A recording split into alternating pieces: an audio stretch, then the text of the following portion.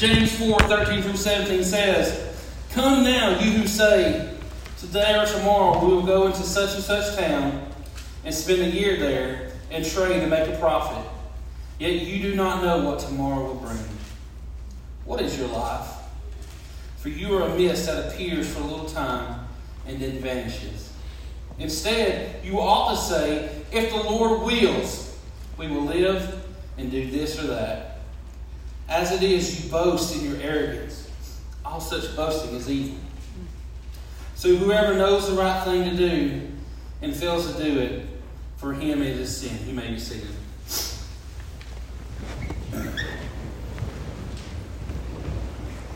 So here we are again. It's a new year. And I've seen it already all over Facebook. I know you have too. Hashtag New Year, New Me, right? I mean, we've seen it. I've been guilty of putting it on there too. You know, when you go on Facebook, you look at your memories and you're like, man, who was I in 2009? You know, you read all those back in the day that you wrote and you're like, oh my gosh, who am I? You know, it's a time of year that we make New Year's resolutions. And you know, the studies show that only 3% of people who make a New Year's resolution keep it. What do you think is the most popular one to make? Lose weight. Lose weight. What did y'all say to me? Oh. Jeez, calm down. You touched her out this morning. No. The most popular thing is to get healthier, right? To lose weight, to be in better shape, right? What happens to us? We get about 4 days in and we start detoxing off those, those Christmas tree Debbie cakes. Having a rough time going through it, And then what happens? You're flipping through the TV one day, Olive Garden hits you. Never-ending pasta bowl. You're like, man, I gotta stay strong. I gotta stay strong. You turn the thing, you hit another channel, and then Red Lobster hits you. Endless shrimp. You're like, I've got to do something with my life. This is terrible. This is tempting me. I'm just going to watch something, and I know it's not going to be bad. You turn on Nickelodeon, and then the Outback guy hits you. He's like, hey, shrimp on the barbie. $2.99. Add shrimp to your steak. It's over with. You're hooked. You're hooked. You're done. And then you're like, man, Lord, I've lasted 4 days. I got this, okay? We'll do what we say. I'll do better tomorrow. We'll start over again tomorrow. Or, hey, it's the weekend. One cupcake ain't going to hurt you. Next thing you know, you're in the kitchen at midnight eating a whole loaf of bread. Y'all laughing because you know it's true. These carb bins like crazy. Like, I need this, God. I really need this bread. Lord, help me. That's how New Year's resolutions are. And you start out with a great idea. I got a plan. I'm going to fix this. I'm going to do this. And then we start getting into it and we realize it takes some work and we're like, hey, I don't want to do this anymore, okay? And the next thing you know, you're endless shrimping at 4 plates in and life is good again, and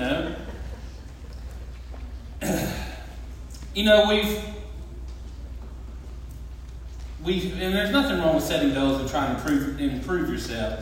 What we've done, we've turned a blind eye to the truth. We try to make plans, these big ordeals for the whole year. I'm not a very, I don't know if you know this or not, I'm not a very organized person. Okay? Don't say amen, Megan. It's my wife. I'm not a very organized person. And so, I'm thinking about, maybe I should plan out my year. Maybe I should get a planner and plan it. And some people are good at that. Don't get me wrong. You got it figured out. I do not have anything in life figured out at 34 years old. Okay? And so I'm like, hey, maybe I can plan this, that, and the other, and maybe on 6 weeks down the road we can do this and that. And I'm trying to plan out my own year, right? And as we've seen over the last couple of years, there's no planning anymore. We never know what life is going to throw at us. When we have ideas and goals we try to set, the last 2 years in the world, man, it's just whatever. It's just life is throwing curveballs at us left and right. We've been deceived. We turn a blind eye to the truth that we don't know what tomorrow brings. We have been deceived that we are in control of our lives and God's not. A little background in this passage in the book of James. James is the half-brother of Jesus. He has become a leader in the mother church in Jerusalem after Peter's departure to go and plant new churches. It's not like a letter that Paul would write to a certain church, but a letter to all Christians. James draws a lot of similarities from the Sermon on the Mount and in the book of Proverbs in this letter. So let's look at today's passage. James 4:13. Come now, you who say today or tomorrow we will go into such and such a town, spend a year there, and trade and make a profit. What's the issue in saying this? What's the issue in having this planned out? Someone's saying, like the person is saying in this, today or tomorrow, saying that today or tomorrow shows that the people who say this are in charge of when they will do things. We will go to such and such a town. It's a statement that seems like the person is in control of their destination. We'll spend a year there. The person seems like they're in charge of their time. We're going to trade and we're going to make a profit. Confidence on what they're going to do when they get there and that God will bless them while they're there. In verse 16, James writes that if you think like this, you're boasting in your own arrogance. It's like putting something together. I don't know about you, but when I get a project, me and my buddy a couple of years ago, I went to his house and he's like, hey man, I need your help with something. I'm like, sure man, what you need? It's like, I need help putting a trampoline together. Okay? I don't know if anyone's ever put a trampoline together. It's the worst thing in the world. Okay? Just take it, burn the box, be done. Now, we go there and he's like, hey man, I need your help putting this trampoline together. I put it together for my kids. Hey, when I was growing up, we didn't have safety nets on a trampoline. It was like if you fall and you die, you die. It's one of those things. You just got to be tough. And so they didn't have safety nets, but then people got smart and said, hey, we need to probably put safety nets up there because we were WWE Royal Rumbling every day we got on that thing. But we get there and we're trying to put it together, and I'm like, hey, he's like, hey, we need to look. Well, actually, not him or me, his wife and my wife are saying, hey, you need to read the instructions. And we're like, no, we're men, we don't need to read instructions, okay? Have any of you ladies ever heard that before, okay? I don't need instructions. I'm a guy, I'll figure it out. I was like, hey man, how long do you think this is going to take? Man, it's going to take about 30 minutes. We'll get this trampoline thrown together and be done with it. Yeah, 6 hours later, as we're sitting there, and I'm trying, when you're putting a trampoline together, you're supposed to stretch the mat and then hook it onto this thing. But then what we did was we hooked one side and didn't hook another, and so it was trying to pull. Basically what we needed was his truck to hook to it and pull it to get enough support to pull the mat through. Because we didn't read the instructions. Because you're supposed to put them in a clockwise rotation and be done with it. We're doing, hey, this side, this net, that net. No. It didn't work out. Because we didn't know what we were doing. Because we thought we had it figured out. Right? And that's just not the case right here.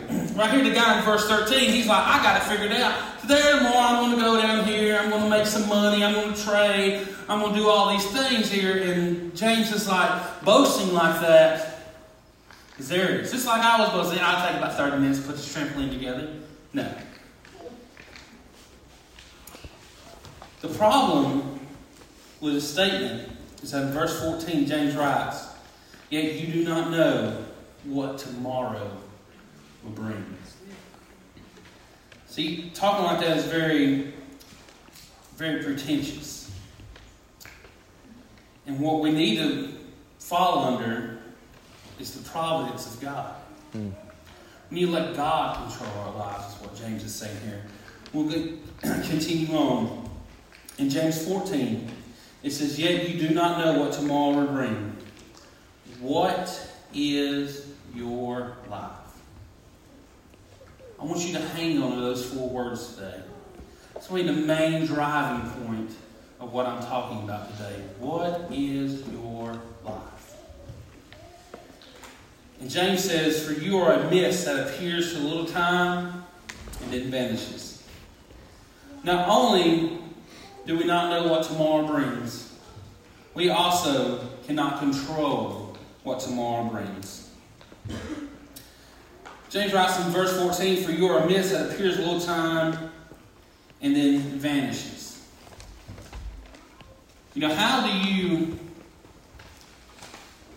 How this world is driven is how do we measure success in the world right now? Possessions, right? Money. I mean, there's people that have so much money they're flying spaceships they're just flying rockets into space because they have the money to do so. You know, we look at that and we're like, wow, that is successful. We look at different things in life that people have. It's like keeping up with the Joneses. Like, I've been guilty of that myself too, and it can creep in on your life. I was in my neighborhood, I was the only guy that had a push mower. Everybody else had these nice riding lawnmowers, right? And I'm like, man, I really want to get me a riding lawnmower because I don't want to be pushing this thing around my whole yard. I just want to be like everybody else. And what did I do? Make a dumb decision and buy a riding lawnmower. There's nothing wrong with a push mower, but I'm just trying to keep up with it. Because I measure success in having, a riding lawnmower, because I didn't have one of those growing up. And the one time, oh my gosh, this is terrible. I mean, just one time my mom, this has nothing to do with the sermon, but it's just one of those stories that just hits you out of nowhere. You know, I mean, because when I was growing up, we had a lawnmower that was electric. Like, we had a lawnmower that you plugged in with an extension cord. It's basically like it was vacuuming your grass in your yard. That's what it was. You know, so when I grow up and have my own house, I see these people with these riding lawnmowers. I'm like, hey, I want what they have. You know, we can get so caught up in that. And that's how we measure success. We measure success in money. We measure success in education. Oh, this person has a master's. This person has their doctorate degree. We measure education and health. You know, like Justin, he's got, he's lost all that weight. He's got them six-pack abs. He's just a great guy. I have them too, man. They're just down there for a while. Yes, that's true. They're rested. We look at the education, health, achieve goals. These type of things is what the earthly life has declared that is successful. And what we need to do is we need to stop looking at what the world declares successful and start looking at what God says is successful. In Luke 12, 13 through 21, I'm going to read it real quick. If you'll make a reference in that. Luke 12, 13 through 21. I'm going to read it to you real quick. Someone in the crowd said to him, "Teacher, tell my brother to divide his inheritance with me." But he said to him, "Man, who made me a judge or an arbiter over you?" And he said to them, "Take care and be on your guard against all covetousness. For one's life does not consist in the abundance of his possessions." And he told them a parable, saying, "The land of a rich man produced plentifully. And he thought to himself, what shall I do? For I have nowhere to store my crops." And he said, "I will do this. I will tear down my barns and build larger ones. And there I will store all my grain and my goods. And I will say to my soul, Soul, you have ample goods laid up for many years. Relax, eat, drink, be merry." But God said to him, "Fool, this night your soul is required of you. And the things you have prepared, whose will they be? So is the one who lays up treasure for himself and is not rich towards God." The verse has a clear warning that you prioritize what the world has to offer over what God has planned for you, then you have been deceived. So I ask you again, what is your life? Life is too short to be consumed by what the world offers. Just like the mist vaporizes into the atmosphere in a matter of seconds, so will your life pass by. In verse 15 it says, "You ought to say, if the Lord wills, we will live. And then we'll do this or that." So many people have fallen under the category of verse 13, thinking they have life planned out. Verse 15 states that if we fall under God, under the Lord's will for our life, and He allows us to live, then we'll be able to do this or that. These are my plans, but they are subject to the Lord, is the way of thinking that we should have. Like, here are my plans for the year, Lord, but they're subject to your will. Because, God, my ways are not your ways. God, my idea of thinking It's not your idea of thinking. But God, I have things that I want to achieve for my own self. But God, I want to submit to your will. A lot of times we make decisions on our own accord that don't align with God's will. Those things tend to happen. It's funny how we just sit back and look at those and go, wow, that didn't work out. And I wonder why. Because it didn't go according to plan. I want to focus in here right now in verse 16. It says, as this, you boast in your arrogance, all such boasting is evil. In verse 6, we're going to call this, at the end of this here, it's called a priority. James writes that you're boasting in your plans, like in 13. You're not submitting to God's will at 15. Your boasting is evil. We need to realize that we are not God, but we belong to Him. The issue that we see in this text is that our priorities are not aligned with God's priorities. That's the problem with this text here. What do we need to do with our life that we prioritize? We start to prioritize the things of God. What do we need to do? What steps do we need to take to make sure that our priorities align with what God's will is for our life? Because I've got a lot of steps, I got a lot of ideas and stuff, but do my ideas and my things, do I prioritize what God wants over my life, or do I prioritize what I want over my life? That's the problem. A lot of times we prioritize our wants, our needs, our deals, our goodness over what God has planned for us. What we think that is good over here, what the world has to offer for us, we prioritize this over here, and God's like, no, what I have is so much better. But yet we run to this because we're so focused on the here and now that we're not focused on things above. We're not focused on what happens after the vapor dissipates and you go on living from this life to the next. We're so concerned about the here and now that we're not focused on eternal things. Mm-hmm. And we have been deceived. Yeah. The world has made it so easy for us to be focused on the here and now that we're not focused on eternity. And what we do in this life matters. What we do in this life echoes throughout eternity. And we have fallen short in that category because we have been deceived. When I say new year, new me, I'm not talking about, hey, I'm going to use this time that God has allowed me to be wasted on things that do not honor Him. I'm saying as a challenge to everyone to use this life to honor Christ. Once we start prioritizing the things of God over the things in your own life, you'll start seeing a difference in your life. Once you start letting God take control of your life, you'll see a difference. Because if you're like me and you've tried to control your life for so long, it just ends up like, you're wasting your time. Maybe this year we need to start focusing and prioritizing the things of God in our lives to make a difference in our lives, in our communities, in our families. God has given each person in here different talents, different gifts, different abilities that they can use to honor Him. That we need to start prioritizing our lives. So folks, if we prioritize like we were supposed to, like putting God first in our life, then we wouldn't have to have all these things up about we need volunteers here, we need volunteers there. And I'm not making a volunteer push. I'm just saying that if God was a priority of our life, we couldn't help but volunteer. We would find joy in volunteering.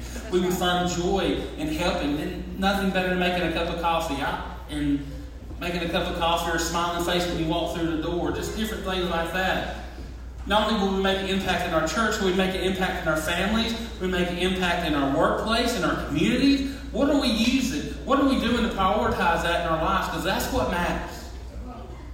What matters in this life is what God wants us to do. And once we fall short of the will of God, then we're just wasting our time, we're wasting our talents, we're wasting our gifts, and we have to prioritize that. Yeah. That's what God wants us to do. Maybe this year we need to take a step back And quit thinking about what you want for your life and start thinking about what God wants for your life. Mm-hmm. And we don't think like that nowadays. It's a me-driven society. What can I do better as a person? Not what God can do through me. What can I do to get the glory? What can I do to be praised? And we don't want to give it and turn it over to God. So as the band and group come up, I want you to think about that. What is your life? What is your life? What does your life look like? Are you prioritizing the things of God? Or are you prioritizing what you want in life? My challenge to everybody in here today is to pray. Pray, God, hey, look, God, what do you want me to do? God, what should I prioritize? God, how can I use my gifts and talents to better serve you? In what area can I serve you? Whether it be in church, whether it be at home, God, whether it be in a workplace, God, what is it? God, what is it that you want my life to be? That's the questions we need to be asking ourselves. God, help us today. Realize, Lord, this world is fleeting. Our lives are fleeting. Time is of the essence. Time is short. It's like a vapor. Just like when you walk outside tomorrow morning when it's like when it's supposed to snow, it's like 20 degrees outside. You blow your breath, you see the vapor, and then it just dissipates into nothing. That's what James is saying about your life. It's just fragile. It's short. And you look at that and you think that my life doesn't matter when you think of it in that aspect, but no, it does. It's a big deal. Your life is. So we got to start thinking about what happens after the vapor. What are we doing in this life that's going to echo through eternity? What are we doing to prioritize our lives to the things of God and not to the things that the world wants us to do? Maybe in 2022 we can take a step back and can really focus in and really lean into the things of God. God, not my will be done, Father, but yours.